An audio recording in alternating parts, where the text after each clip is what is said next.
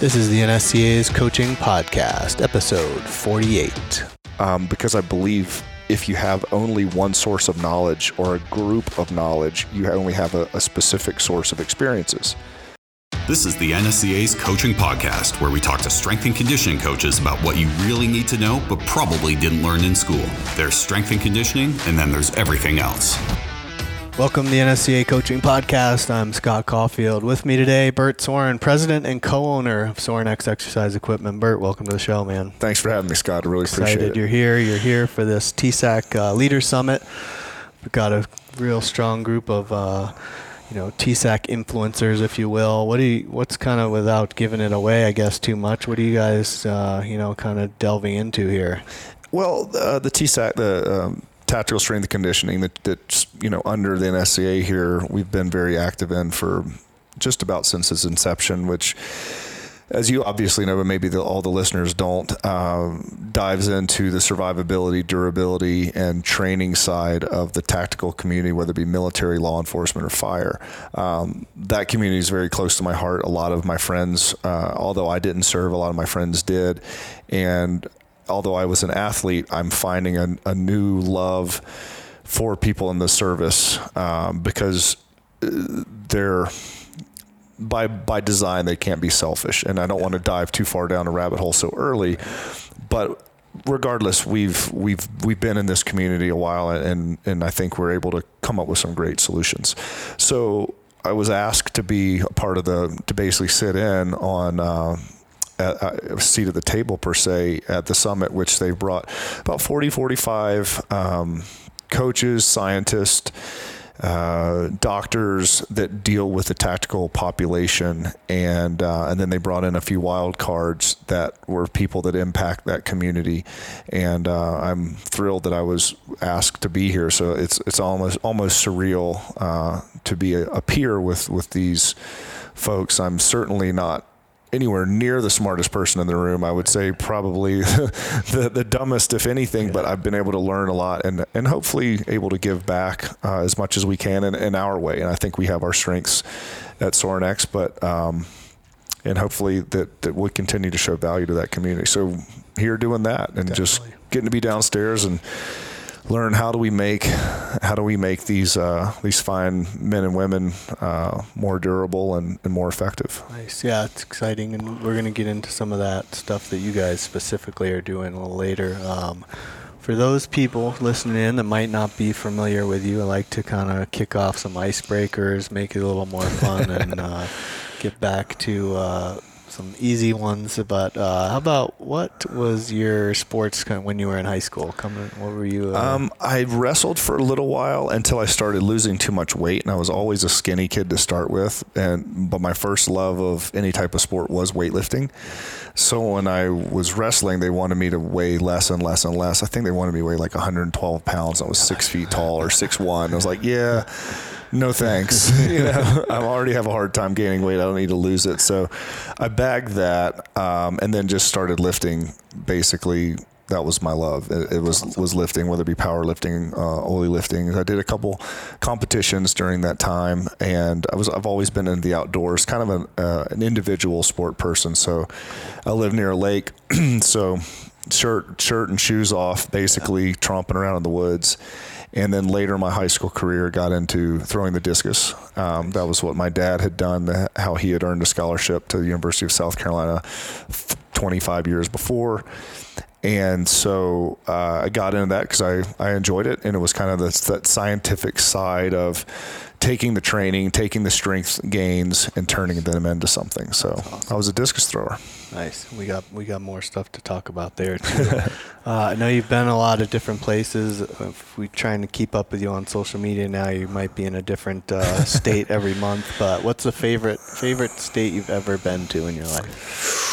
Or country, could be outside of the world. Sure. I really like the West. I just love the freedom. I love it's awesome out here in Colorado Springs. It's just, I love the mountains. I love the rawness and the the trueness of it, meaning that if you screw up, it's gonna pound you. I've been to Alaska a time or two. I'm actually going next week. Probably Alaska because it's so wild and it's so harsh and it's so true. It's such an adult dose. Nice. that just kind of that makes where I have to be better. Yeah. And I love Alaska's hard to beat. That's awesome. I haven't been that far. I got to get there because every place I've lived farther west, I've enjoyed. So I'm like, I don't know. Enjoy it more and go. more. Yeah, it's been Sure. better and better. How about, this is a little interesting one that I ask people, but if you could only do one lift yourself, not for athletes, not that you'd recommend anybody, if you could only do one thing for the rest of your life, what lift would that be for you? Probably a deadlift variation, if not just a regular deadlift, maybe a deadlift lockout, slightly higher. I'm a kind of tall, 6'3", so the low deadlift position kind of tweaks my low back if I do it too much. I love a deadlift because I don't need a spot. I could drop it if I need to. It's extremely functional. It works everything. And I mean, you look back into the mid-1800s, they had I can't remember exactly who it is. I don't want to misspeak on this, but he called it the health lift. And it was a deadlift lockout variation that this man would do every day, every morning. It was between 300 and 400 pounds. He would do 1 or 2 reps, and that was just his buy-in every day. And he called it the health lift because what he realized was, and he had this 25 things that he found from doing this, that actually Dr. Terry Todd, who recently just passed, cited all of these findings in his doctoral thesis from 1967 that I just read. And it's crazy because you could read them, and it sounds like a strength professional today talking about the benefits of weightlifting.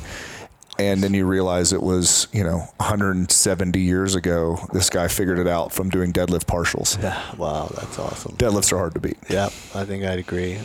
Like you said, as functional as it gets. And especially when we're talking about tactical populations, police, fire, military, if you pick somebody up and drag someone, and you're going to end up probably picking something off the ground. And how many people? Yeah, if you live long enough, you're going to pick up something heavy. And how many times do we hear about somebody?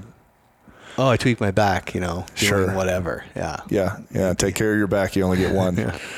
And strength is never a weakness, right? Ever.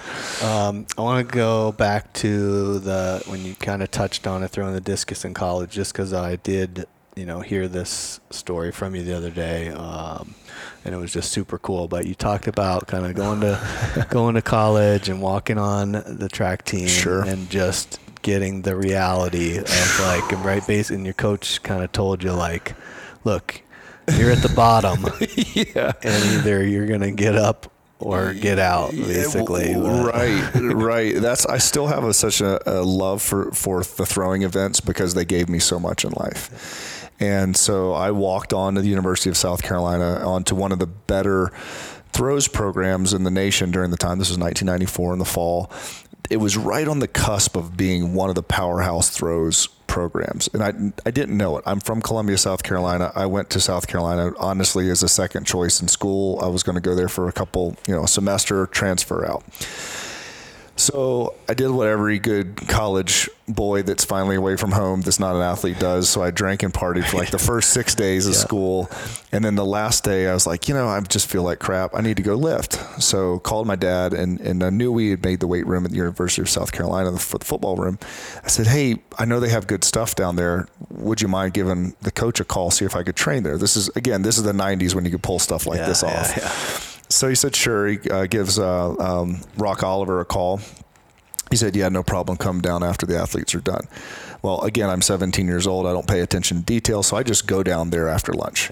I don't realize it, but if anyone's been in a college weight room in August, the first week of school, the weight room is completely slammed, especially when there's only one on campus. At 2 o'clock in the afternoon, that's the high time. I walk in there, don't say anything to anyone, look around. There's a couple hundred athletes in there. I walk over to the platform, load up an Eleiko bar, and start doing cleans. So this is great. They got a great place to train. So I look over, and some people are doing some vertical jump testing. I said, man, that looks cool. I'd like to do that, because at my high school, they never did that. So I went over and did my measurement and jumped up, touched 29 and a half. I was like, all right, I guess that's good. I don't know if it's good or not. And they're like, yeah, pretty nice. I walk off. I go back to, I think I start benching. And then I look over and they're doing body fat testing. I said, that looks cool too. So I go over and there's a gentleman sitting down and he's in this little office, and I walk up and kind of get in line. And again, I think it's like an amusement park. Right, you could just ride all the rides if you want to. And so I'm like, oh, that's cool. So I walk up and I pull up my shirt to do the test. And he goes, okay, what's your name? I'm thinking, you're not supposed to ask that. You're supposed to just do the test and I get to play this game, you know? And I told him, and he said, well, what sport? And I, of course, started doing some white lies. I said, well, track and field. I was going to walk on in the spring, which was totally false. I was just trying to make this guy stop talking to me. And he goes, oh, really? What do you throw? Or what do you do? And I'm like, oh, this guy keeps asking questions. I said, I shot put and discus thrower. I wasn't very good in high school, but I was thinking about walking on, thinking, I'm going to shut this argument down right now. And he goes, well, how far did you throw? And I'm like... I told him, and it was like 44 feet and 132. He goes, well, that's not very far. And then I was kind of like, I'm kind of like mad at this point. I'm like, all right, I know. I already told you I wasn't very good. And he goes, well, practice starts tomorrow. I'm Larry Judge. I'm the throws coach at University of South Carolina. And I'm like, out of all the people I could lie to on campus, it was the guy that could call me on it. And he said, okay, knew exactly what distance those distances were. Right. I couldn't BS him at all. And so I said, okay, well, I'll try to make it, coach. And he said, no, if you're going to be on the team, you will make it. And I said, well, isn't it a spring sport? He goes, you're in college now, son. This is how this works. And I said, okay. And I walked off and I went back to my dorm, and I didn't have a cell phone because it was that long ago. And I called my dad. He goes, how'd you work? I go, I think I walked onto the track team. And he goes, really?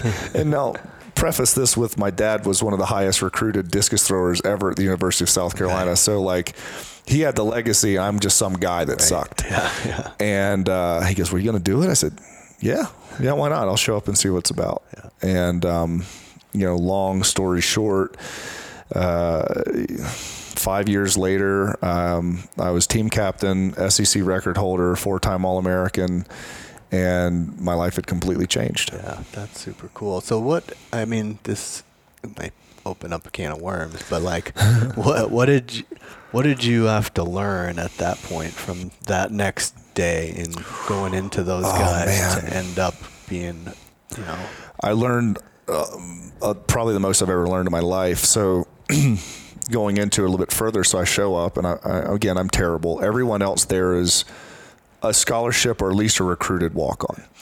And we got to the weight room, and the first day, Larry Judge literally made me lift on the girls' rack because I wasn't as strong as the recruited guys.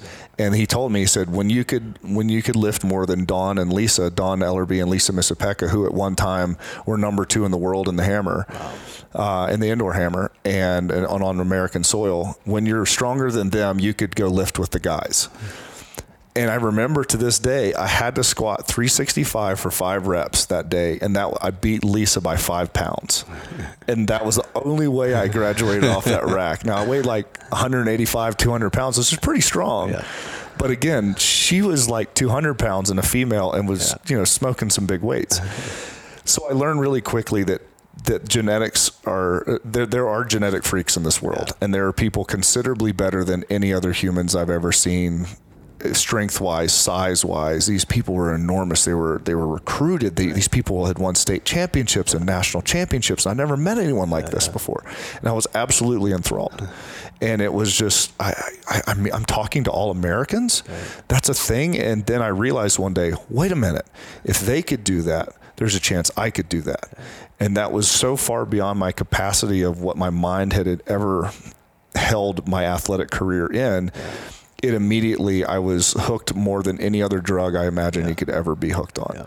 And, I trained, everyone says they trained really hard, whatever.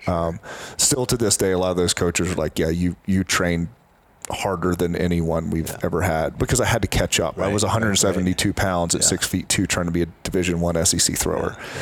And they said, you got to gain weight, you got to get strong. And so my life revolved around gaining weight and getting strong and throwing far. I believe you heard one story. So I came back my freshman semester, and of course I went the whole gaining weight, getting strong idea.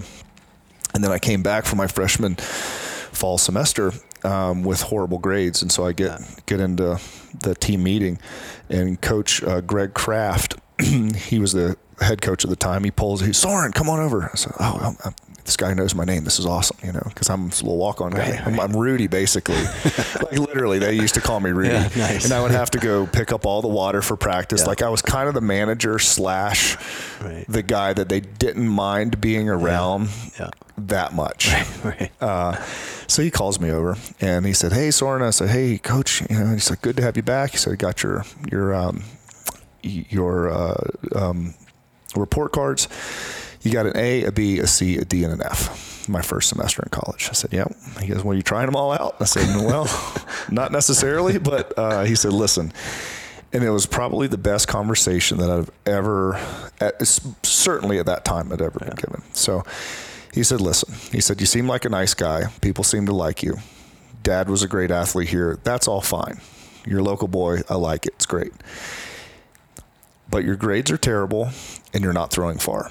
I think you could throw far potentially sometime. You're pretty tall. You seem like you like it a lot, whatever. There's a potential there." He goes, "But we didn't recruit you. We didn't ask you to be here. Your value on this team is determined by two things. You throw really far and score at the SEC championships or possibly the NCAAs, or you get really good grades and you bring up the team average of the academic scores. So the people who are really good at athletics, we could cover for those guys a little bit." He goes, "So those are the two things that you're here for. Right now you're doing neither. Get your shit together or leave." Wow. And it was the first time, first of all, that an adult had ever talked to me like that. Yeah. And it hit me right between the eyes, and it made me a little sick, and I walked off going, "Am I in trouble?" Right. And I didn't know if I was in trouble. And then I realized, no. He's just being very honest with you and authentic. And he's telling you exactly what you need to do to stay off the hot seat and exactly what you need to do to be competitive on this team, to be valuable. And if I took it emotionally too much and said, well, he's being mean or he's doing whatever, I would have probably quit. Yeah. But when I said, those are the two things I need to do, and then it's cool.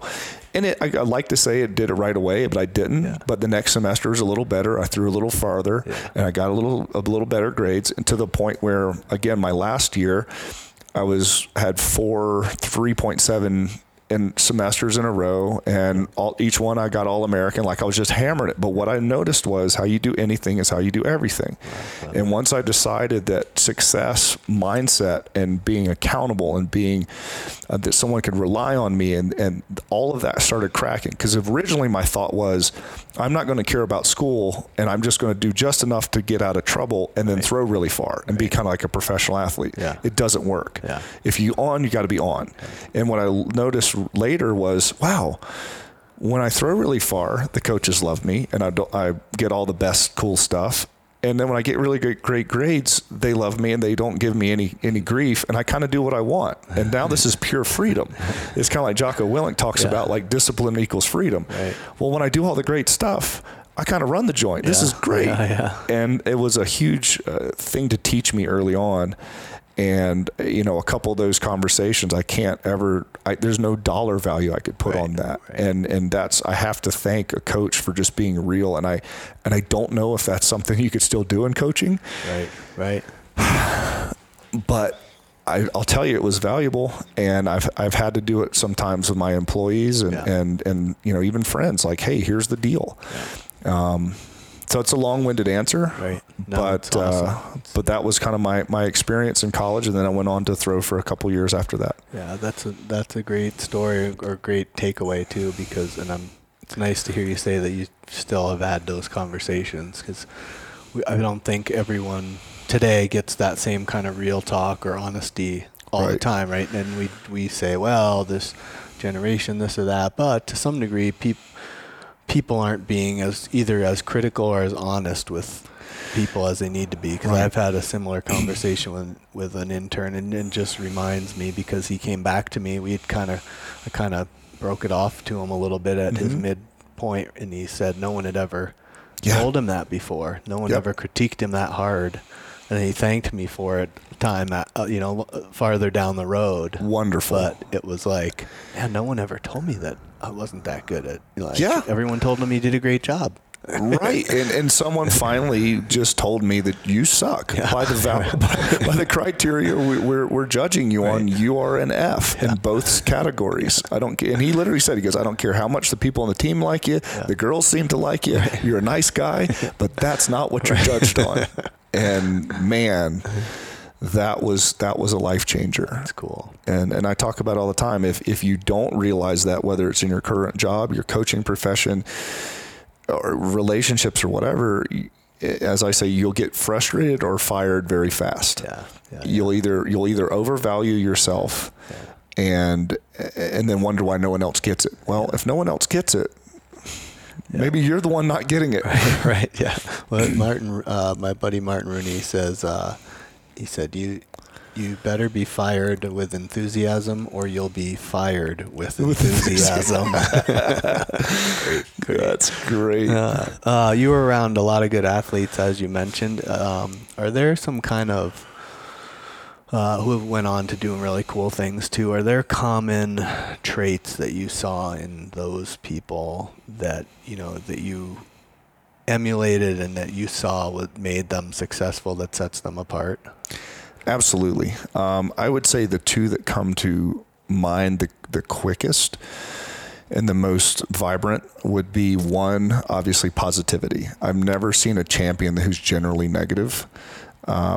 Maybe there are out there. I just haven't seen it. And as in positivity, meaning they always believe there's a shot. They always believe that winning is not even only going to happen. It may be not going to happen, but they realize it's always a high potential if they do their thing and they know they want the ball. They give me the ball with the buzzer. I know I could do this. And I was around athletes that couldn't do that and they never lived up to their potential. And then I was around athletes that blew their potential out of the water, and Adam Nelson was one of them. I believe he was a keynote speaker for the NSCA not too long ago. And I remember just being around him, and he was one of the most positive people I've ever been around.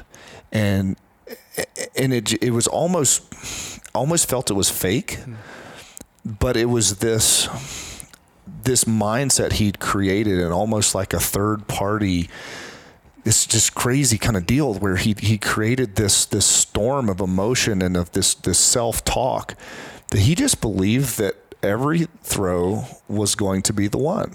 He believed that every time he stepped in the ring in 1.5 rotations, that ball was going to come out and go the world record, no matter what the last one did, no matter what day it was, no matter what. And it was shocking to me that how can the guy, because every time it doesn't happen, that's evidence to the contrary. Right. And then it's like, okay, 1 out of 1,000 throws, 1 out of 1,00001 throws, and then after a while you're like, okay, is this the betting man would say, okay, this probably isn't going to happen, Adam.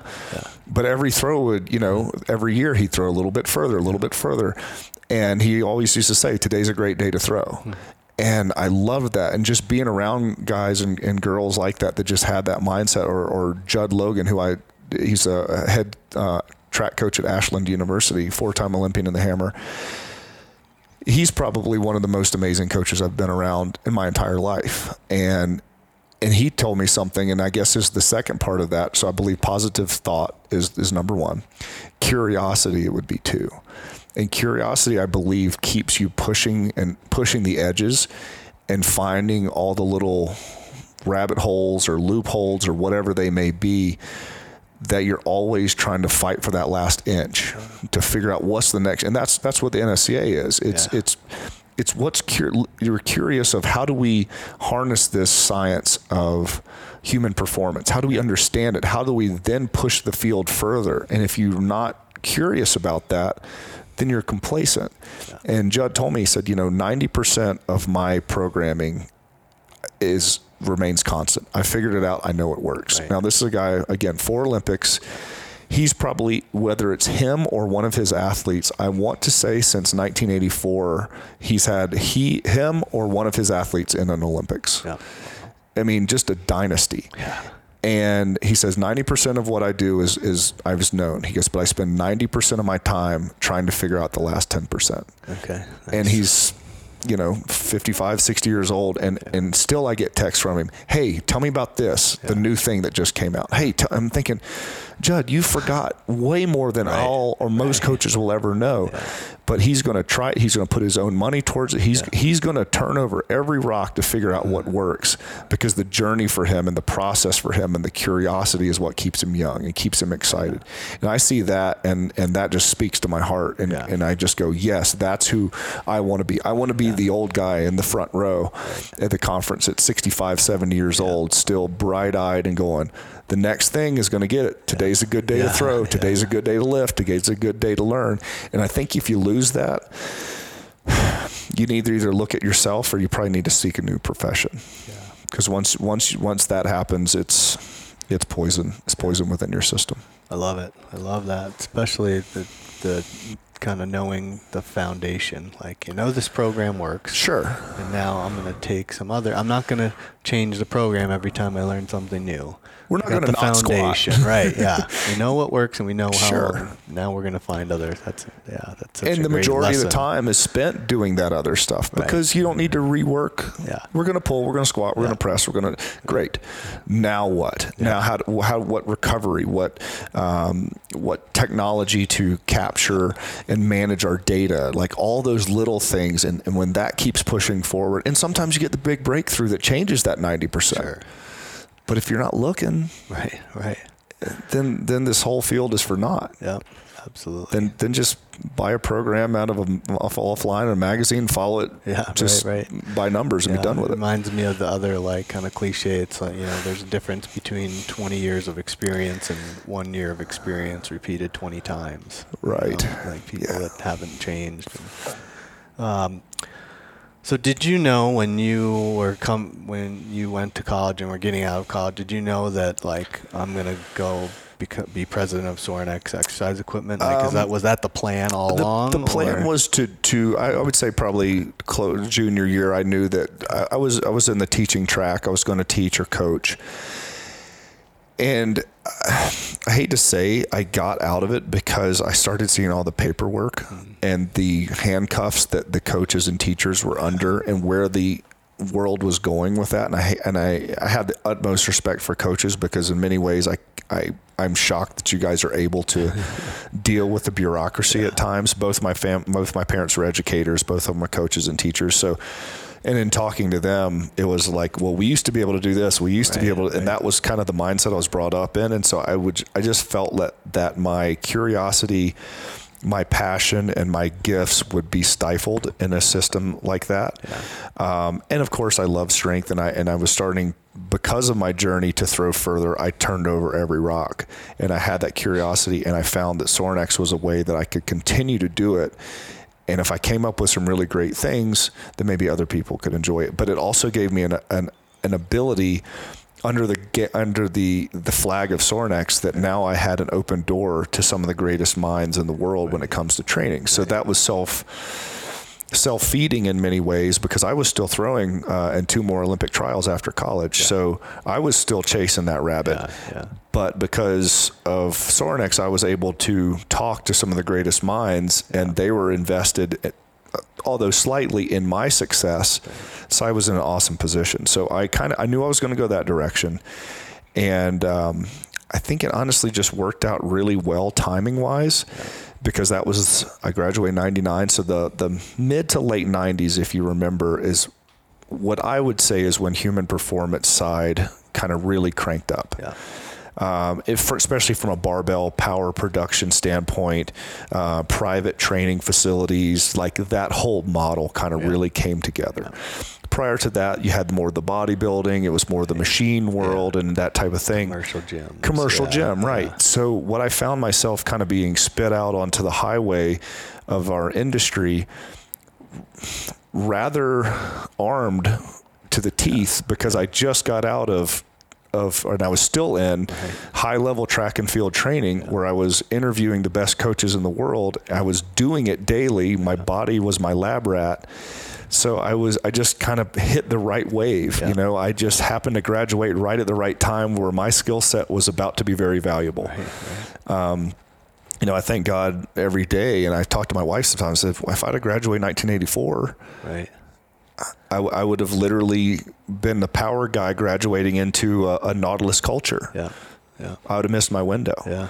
Or if I graduated now, well, there's a lot of me's out there now, but I just kind of hit it right. And, I was at the kind of the beginning of the bands and the chains, and we were doing that stuff before many people knew about it, and accommodating resistance or velocity sensor units. I was the first, Sorinex was the first dealer for the Tendo unit back in 2002. We were writing and playing with different, different auto regulation conjugate methods that I was writing in 2005. Nice. Brian Mann and I used to talk, of course he's taken it to a whole nother level, but those early days, Brian was asking me stuff. Again, it was, he was asking me a little, make sure I quantify that, but but it all came down to the positive curiosity aspect of it. I had to figure out how to get better. I was still that undersized athlete that was playing catch up, that I had to figure out how to play with the biggest guys in the world at a sport that I loved. So I think I just wanted it worse, wanted it more than anyone. Yeah. And then that's kind of the same time that the company is growing, right? So sure. You're talking about also trying to learn more, be better, do better, but your company also was probably the smallest company on the block at that time. By far, too, right? Yeah. We were still literally, maybe not a mom and pop, but a son and pop for sure. Yeah. It was two of us, and we just had a couple little things going, and we started in 1980 in a garage, and the intent was never to take over the strength world. It was never to. It was my dad he was a strength athlete. He loved strength. He loves strength and human performance even more than I do. He's made his life around it. And it was a cover charge for him to work in the world that he loved, and again, 1980, you're talking about a barbell guy working in the height of the machine world. Right. And that was part of the struggling in those days, because he was going to remain into what he believed in. And I remember going back to 1992, I was in high school and I was doing high pulls. And my high school coach that was in our weightlifting class, he said, "Hey, stop doing them that fast. Anyone can do that much weight if you cheat like that." Huh. And he thought I was doing an upward row. Yeah. And I was doing a clean grip high pull at 15 years old. And I kind of went home, and of course I'm using my legs and triple extension like you're supposed to. But that was the education level, and he thought I was doing an upward row and wanted me to slow down and feel the burn. I went home and I told Dad that, and he goes, well, kind of backhandedly, he said, ask your coach. He says, tell your coach that I'll let you lift slow when you tell me a sport that it's better to be slow. Nice. That was 1992. I have yet to change, but so that was his mindset, and that was what he was always pushing. And so, I was thankfully in a position in time where I could start growing Sorinex from a reignited pulse on what was happening in the training world. Like as it was happening, I just happened to be there doing it too. But strangely enough, it didn't really take off until I retired from sport, because time that you're training is time that you're not managing the real business side of it. And that was, it was vital for our history, but for the business to grow, people get into business because they like what they're doing. They don't get into business because they like business. Yeah, and I don't really like business. Sure. I've found myself having to get better at it, because when you have employees and you have production facilities and you have marketing divisions, you have to get into that. Yeah. But I couldn't continue to be a professional athlete after work and do that. It was just taking too much time. Yeah. And you guys have, built this, I like that shirt. It says physically cultured, like you've built this culture and this kind of community around strength and barbell and just stuff that it definitely wasn't there 10 years ago. And it seems to be growing, and it's diverse. It's super diverse. Yeah. I think it was there. It was just like a small tree in the forest isn't really noticed. Yeah. I've kind of laughed going back, some people say, man, you guys are actually, y'all are lifting at the conference. Right. And I kind of thought back, and I found an old picture from 1997 from the NSCA Coaches Conference in January. Yeah. And I remember that day because it was my best set. I had a 95% for 2 sets of 5. I did 232 in the snatch for 2 sets of 5, which at that time was like one of my better lifts. And I found the picture from the 1997 conference. So I'm going, we were still doing the same thing. We were just little and no one noticed it.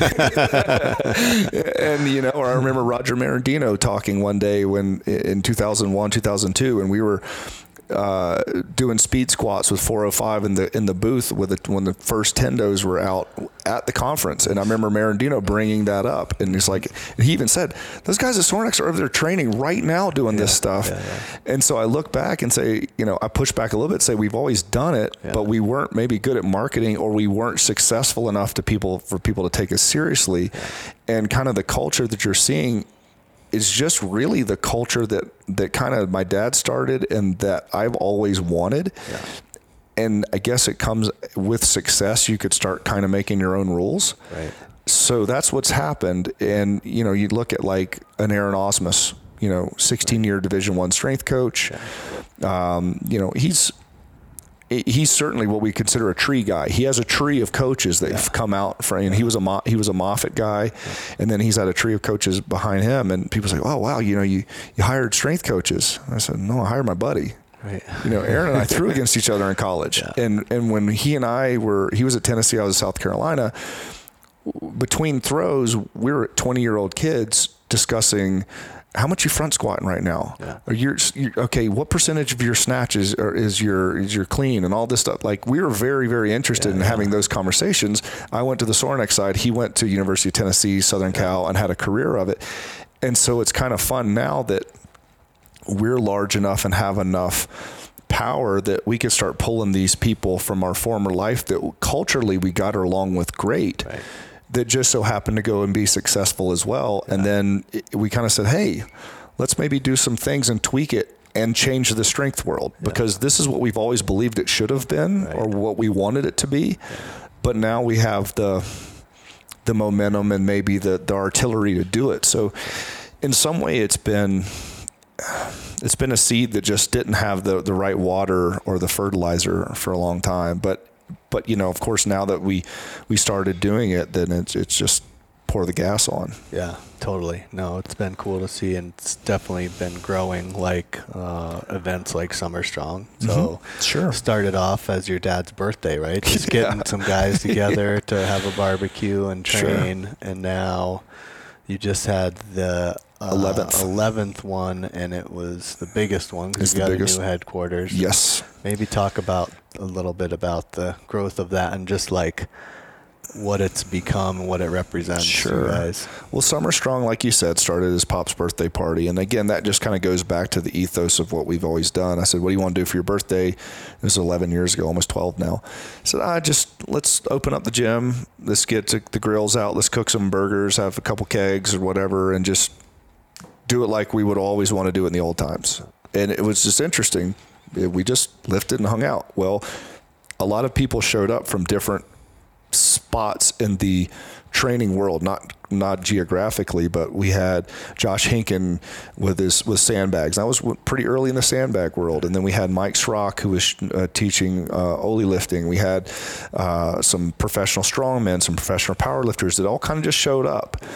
And for about an hour, everyone would do sandbags. For about an hour, everyone would do Oli lifting. And I shouldn't say everybody, but the people who were interested in it. And there'd be a couple people that said, oh, I haven't done this before. I'll try this and I'll let you coach me. And everyone started coaching each other. Nice. And then it just happened. No one programmed it. We just looked around, and what I realized, we had 38 people in the room. That everyone was really, really passionate about human performance and physical culture. And they weren't tied up in, I'm really good at this, so I'm not going to show my weakness by playing in your pool. I'm going to stay in my lane. People started getting in each other's lane and saying, okay, maybe I've squatted 1,000 pounds, but I don't know how to snatch. Please teach me. Nice. And by the end of the day, we just went, whoa, that was a really, really interesting experience and almost an experiment. The next year it grew. And from 38 people, we had capped it last year at 600, and still had tricklers coming in, and had to turn down a number of people. And then it kind of eventually grew into specific speakers we brought in, because we had to have you have 500 people show up, you have to have a structure. Right. But what we've done, we tried to, again, stay with that ethos of pulling extraordinary people from the human performance field, not just strength and conditioning or college strength and conditioning or high school, whatever it may be. Because I believe if you have only one source of knowledge or a group of knowledge, you only have a specific source of experiences. So now we'll make sure when we invite our Summer Strong speakers, number one, they have to be extraordinary. Number two, they have to love it. They have to be a person that would just as willing to be in the audience as to be a speaker. Nice. And if they're going to show up and they're going to big time it, or rock star it, as I call it, and get there an hour before they speak, do their thing and roll out, it just tells me that it's not that they're bad. It's just that they don't quite get it. So the event becomes, a speaker goes up there, speaks for roughly 50 minutes. Maybe they go real deep. Maybe they say something super personal that has turned out into at times. Sometimes they go super Yoda, like a Cal Dietz. Sometimes it's a workout. I give them that hour. They do what they're going to do. But we program it where we know that different style of people are going to come up and give you a different experience. In many ways. Some people have called it the Woodstock of strength conditioning. Right. And we try to go places that the strength world has not gone before, or the human performance world has not gone before, or they're afraid to go, or no one's given them the go ahead to go. So like this year we had, college strength coaches, pro strength coaches, but we also had a survivalist, a homeless survivalist.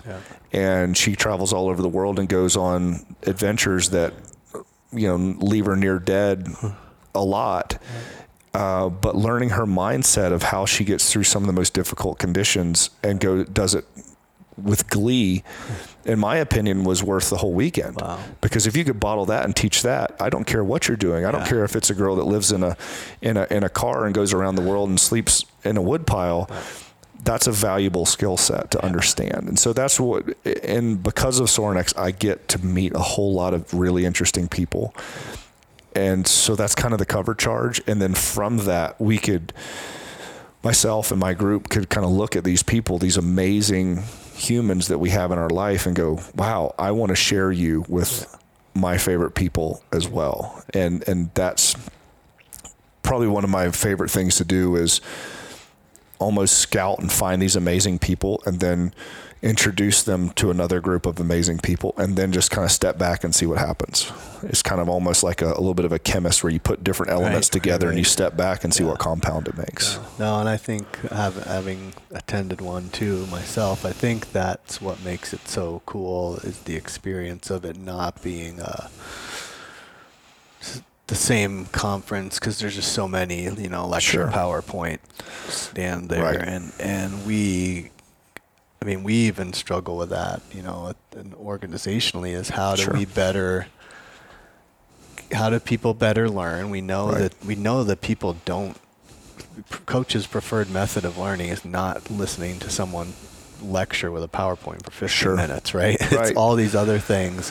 And so how do you change it up, give people different mediums, allow it to be more fluid and more holistic, whatever words you want to use. Change the context of it. And kind of what we talked about yesterday was some friends and we were discussing relationships and how they were built. And one thing I don't remember who came up with it. Maybe it was, I don't remember who it was at the table, but it was the acronym of SET, S-E-T, which was struggle, eat, and talk. And when you talk about how do people learn the most, or how relationships were built, we kind of figured that out through anecdotal evidence that a struggle, a workout, a run, PT, whatever it may be, something that's hard that we all had to get through together, and we got to be vulnerable in front of one another.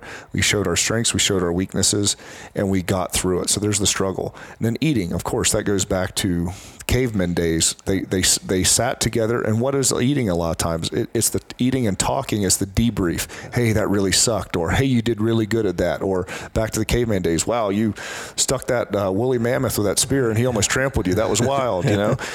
And that's how that community is built, we found. So yes, there's classroom sessions, but also this past year at Summer Strong, we went through 1,500 steaks, 500 pounds of Boston butt, 35 kegs of beer, 150 bottles of wine, and probably 1,200 potatoes, among other things. Sure. So we realized that's such a big part of get people to sit down and just be together as a family. And it's a 3-day event. So when you walk away from it, I've seen people cry leaving there, because it's like when you're at summer camp, you're like, I don't want to go home. And so I think we've cracked the code a little bit of how people learn the best. And I saw it a lot at NSCA conferences and other conferences as well. Some of the best conversations were going on in the leather couches in the lobby. Yeah. And that was what we saw. And I said, okay, how do we capture that and turn it into a weekend of that? Yeah. Because that was the stuff that I had some of the best conversations. Maybe I had 2 or 3 mini beers, and I kind of half was remembering, and I kind of halfway couldn't understand what so-and-so was saying, because he was way smarter than me, and I was a little bit tipsy, but I took 2 things away from it that changed my training. And that was honestly how I used to find out a lot of stuff. I would just find the people who beat me on the field, and then I would invite them to dinner, and then I would buy them beers until they would tell me how they beat me. And I would sit there as long as they wanted to talk. Yeah. And I would just do that for a decade, and you figure out a lot of stuff. Yeah. No, it's such a great, the breaking bread with people, you know, that whole eating experience it's tried and true. And like you said, from the caveman time, every culture and generation has, you know, utilized that to deepen relationships and, you know, the way that we open up to each other. Of course. And the struggle is a big one too. That way you're getting up, you're getting the oxytocin release, you're getting the dopamine release, but you're also, again, there's another way to see the fellow man beside you. And I saw it yesterday at the conference downstairs. You had it was like an eat and lift. It was like a 90-minute deal. Yeah. And a lot of us went out into the gym and trained. Yeah. And someone that was sitting across the room that I had no interaction with earlier, I was beside on the platform, and we got to talk, and I was like, you know, I walk away, I'm like, that guy's really strong. Yeah. And now I have another level of respect for him besides what he was saying in the conference. Like, wow, he's the real deal. He's very strong, and he understands what he's talking about. And then we sat down and talked a little bit about lifting and training, and then it was like, wow, now I'll consider us friends versus acquaintances. Yeah, that's cool. And you guys did a great job with that. Thank you. It's super cool. It's good to build that in. Even I know at the conferences we try and still, you know, encourage the, you know, early bird workouts or training throughout the day, or getting at some point to get those workouts in. And it's great when they can still see, you know, some of the board of directors in there doing that. So they know, like, hey, this is what this organization was built on. Yes, it was strength coaches doing this, and still our core values. Yes, and I'll kind of hit it hard, but I believe if you're in this profession, and unless you're injured, if you're not actively training, you're being negligent. Yeah. You're being negligent to the profession. I might make someone mad with that. Right. It might hit that might be the conversation that guy gave me years ago that you just needed to hear. And I know I'm not talking to you with that, but I'll have to have a pretty convincing argument to why someone isn't training if they're in this profession. Yeah, 100%. I agree. So you talked about how great, you know, how big it's grown, and that is there another level? Like, how do you each year you go back and you're like, okay, we debrief. How is either how are we going to pull this off again, or how do we make it better? Yeah, we've kind of gotten this. It's terrifying, first of all, doing it, because you know that last year crushed it, and every year I do believe breaks the year before. And so you're on this roll. So there's one part of you that feels like the unbeaten team, that you know that next Summer Strong 12 is going to be better because that's just how it works. Yeah. But there's the other part of reality where you go, okay, there has to be a ceiling to this, and so you always kind of have to come up with, I believe, going back to the 90%. 90% of the planning is figuring out that last 10% that people don't expect, but it's going to still hit, because the main focus of it is to give the people, the speakers as well as the audience, not just the audience, everyone in the room, give them an experience that they would rather be nowhere else in the world for those 3 days. And then they walk away and their life, it's cliche, but their life in some way has changed. Maybe big, maybe small, maybe it's a relationship they made, maybe it's something. But how do you package and do that? And that's what 90% of the effort goes towards. And I hope we could do it again. It's getting pretty tough, though. That's cool. That's cool. And so third week in May every year, kind of that Generally, same weekend? It's kind of like as close to Labor Day as we could get without being Labor Day. This year, it's May 17, 18, and 19. Okay. You guys have been awesome. The NSCA has been awesome to do CEUs the last few years, and it's huge, because I do believe there's certainly continuing education going 100%. On. It may be different than what people normally expect, and I've had a number of people walk in there, they go, I didn't know what to expect. I literally came for the CEUs, and I'm blown away. But that's great. I'll consider that a convert, and totally. And it's if you remember the old movie The Game, remember he does the thing, and it's like the whole game is around his reality, and they build it all out. And remember in the beginning of it, the guy goes, gosh, I remember the first time I got to do it, because it was the surprise. And so when I see new people come, I tell them, I go, enjoy it, because your first one is the one that's the eye opener, totally. and get your rest, because it's going to be a fun ride. Yeah, no, I agree totally. That's awesome. I do want to quickly touch on, because we alluded to it at the very beginning, but Sorinex Tactical is a kind of branch now of you guys, in very infant stage, but growing, and you've got some cool stuff kind of building out, and maybe give us a little glimpse behind the curtain on that. Sure. Stuff. Well, as many people well know, like we do a lot of work in the government space and the tactical space. From weightlifting equipment side, I'll call it the indoor stuff, racks, benches, the normal stuff that we're doing for the college football teams as well. But then there's the side that kind of bridges the gap between the weight room and then the battlefield or the fire or whatever, the street. So we've kind of moved some of our technology and some of our application to outside, and then our group is called TAG, Tactical Applications Group, and that means tactical not in the way of Molly and Velcro and everything and olive drab, but tactics that are used, and that could be anywhere from military style tactics all the way to hunting, fishing, outdoors, capability courses, things that are just more hands-on, maybe in the more open space of the world. And so because we have a large reach to extraordinary people that have those values and those skill sets, we're able to pull our friends in and teach courses and tie in different products that hopefully we can make and solutions for the industry that maybe weren't seen before or were a rub point. Just as things we fixed in the weight room can now be done outside the weight room. And I'm an avid outdoors person, so it speaks to my heart. It's what I'm interested in. And, I think passion has to be one of the big driving forces to anything you do. And it's something that I and some of my team is very passionate about. So we're here as a service to the industry if we can be. That's cool. And so what can we look for? You and I talked about a little bit, so we can, that might mean some other kind of courses or one-day clinics or stuff like that. Absolutely. At the headquarters, at the Sorinex Tactical Yep, the Sorinex Tactical headquarters, which is, we have a farm, a couple 100-acre farm that's about 15 miles from Sorinex HQ in Lexington, South Carolina. So we have our gym and our museum and everything at the HQ, and then we have the farm outside. It has 22-acre lake.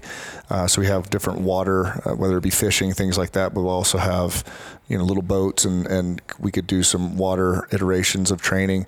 We have a 1,000-yard rifle range, so we're doing a precision rifle course there with Leupold Optics, one of our partners.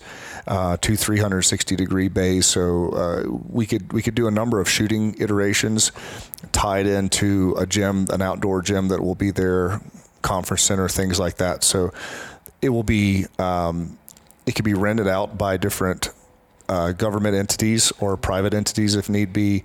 We could utilize it for some of our training, R&D, things like that. But I would love to have a TSAC course, a practitioner's course that takes that one step further outside the weight room, that literally ties into the actual rubber meets the road in those scenarios, and to get some of the massive brains and amazing coaches that the NSCA and the TSAC community has, and to maybe put them in a slightly different context that could be, we could test out more theories and to just basically to be an asset to the community. Yeah, for sure. It seems like, especially with the kind of growth of the, strength and conditioning in the tactical setting, that seems like a perfect evolution of where TSAC is kind of going.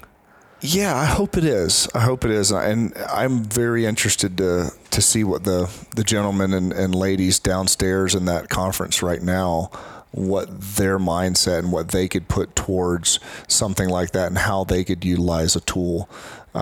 Because I know that we're maybe only seeing a corner of the iceberg on that. Right. And it's also, though, it does kind of branch across, like you said, all of the different branches of military, first responders, sure, firefighters. It's not just kind of like where TSAC kind of started, just the SEALs had the strength coach, right? Sure. Or then maybe it branched out to Army and Air Force. But now we're seeing, and we're hearing, at least from this group of people, it's trickling down into the big time regular Army, and it's going to have an effect across the whole, probably all the branches of the military. All the branches, and even across the world. I mean, we were in Germany last year with NATO doing some stuff with those guys, and so you're talking all the freedom countries out there are doing a similar model. I'll wave my American flag for a moment and say how amazing we are in that space. Yeah. It's pretty evident. I believe there's a couple countries that are really doing it right. I would say America is at the top of the list, and that's because of stuff like TSAC going on. And it's the information is being shared and the money's being put behind it. Yeah. So it's been fun to see it develop, and what's better to make sure our men and women that are serving our country are taken care of with the highest level of technology and application, and that's what we want to make sure we remain to be relevant and able to help that fight. That's great. You see so many different coaches, like you said, and even throughout all these different groups you work with and different people from different backgrounds. Any recommendations? This is going to be a kind of a broad question, so I'm going to apologize in advance. Sure. But for somebody just coming out of college, or somebody's new to maybe a couple years in, trying to find their way, any just golden rules, things you have to do to be successful as a strength and conditioning coach, from all these people that you've seen and learned from and get experience with? Burn the gas. That means get in your car, get on a plane, and go see them. You could only get so much. I love podcasts. I listen to a ton of them, but that tells me who I want to go see. Articles, great, read them. That's an avatar.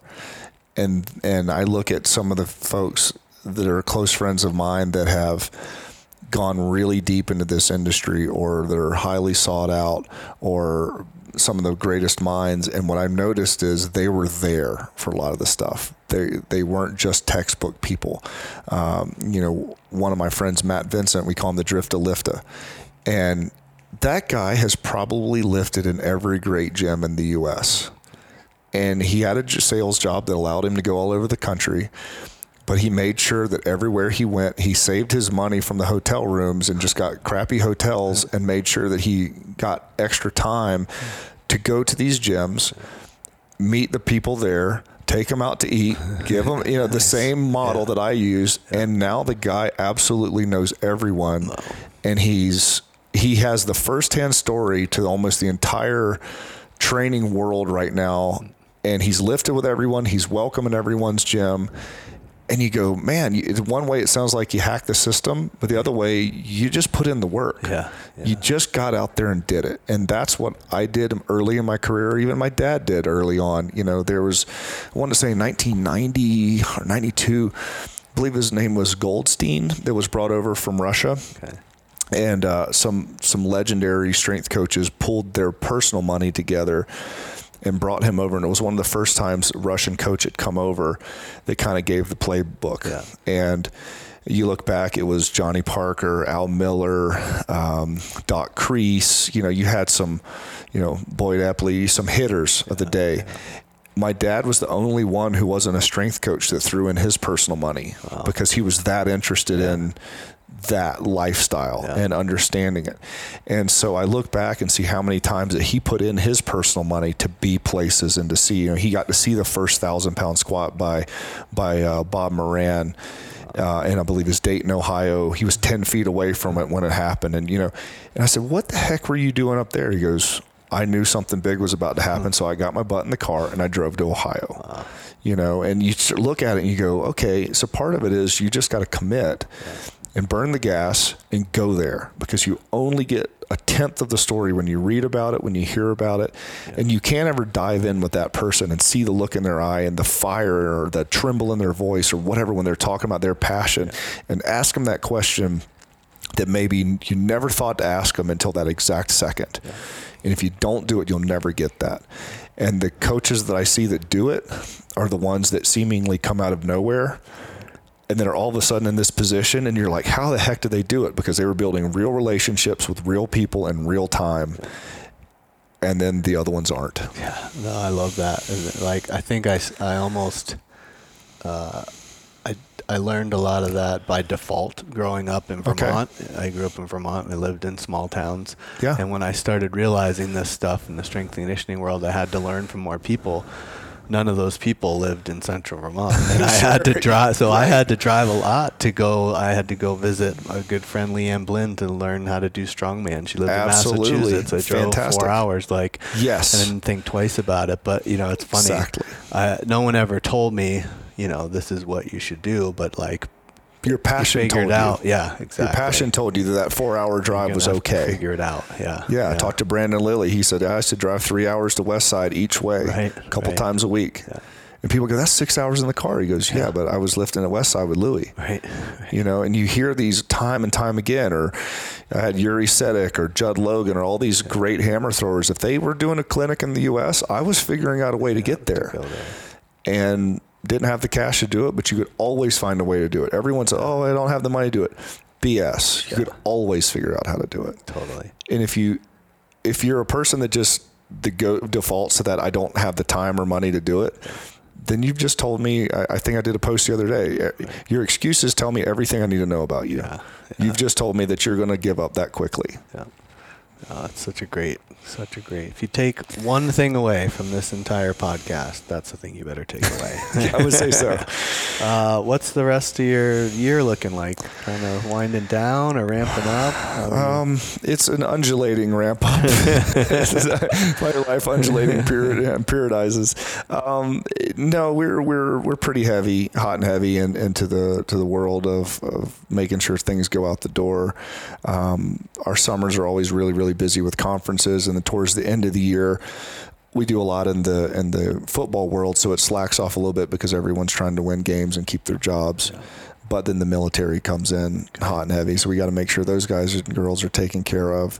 I do a little bit of outdoor adventuring. That's kind of my passion. And when the weather gets cold and the leaves start turning, that's when my little tail starts wagging. So nice. I get to go out and do that. And thankfully, as we're doing more things in the physical culture side of that, I want to tie in some of that mountain hunting and adventuring and things that again, because in my opinion, it's still a sport. It's still something you're training for. Right. If you're going to go hike up a 10,000-foot mountain and then haul out an elk, you better be in shape. Yeah. And it's a sport. You just better train for it. So I'm very interested in that. So the more I engulf myself in there, the more I understand the sport and the more I can help out. Cool. Great. Well, if people want to reach out to you after the show, what's the best way? I know you're on social. But what's the best social, way to get hold of you? Facebook or Instagram, Bert Sorin, BERTSORIN. You can follow us on Sorinex. That's our main thing. Or Sorinex Tactical is also on IG. We're probably most active on IG. You could shoot me an email. You could do info@Sorinex or bert@sorinex.com. Reach out to any of our people. We have reps in just about every area of the country if you need some help.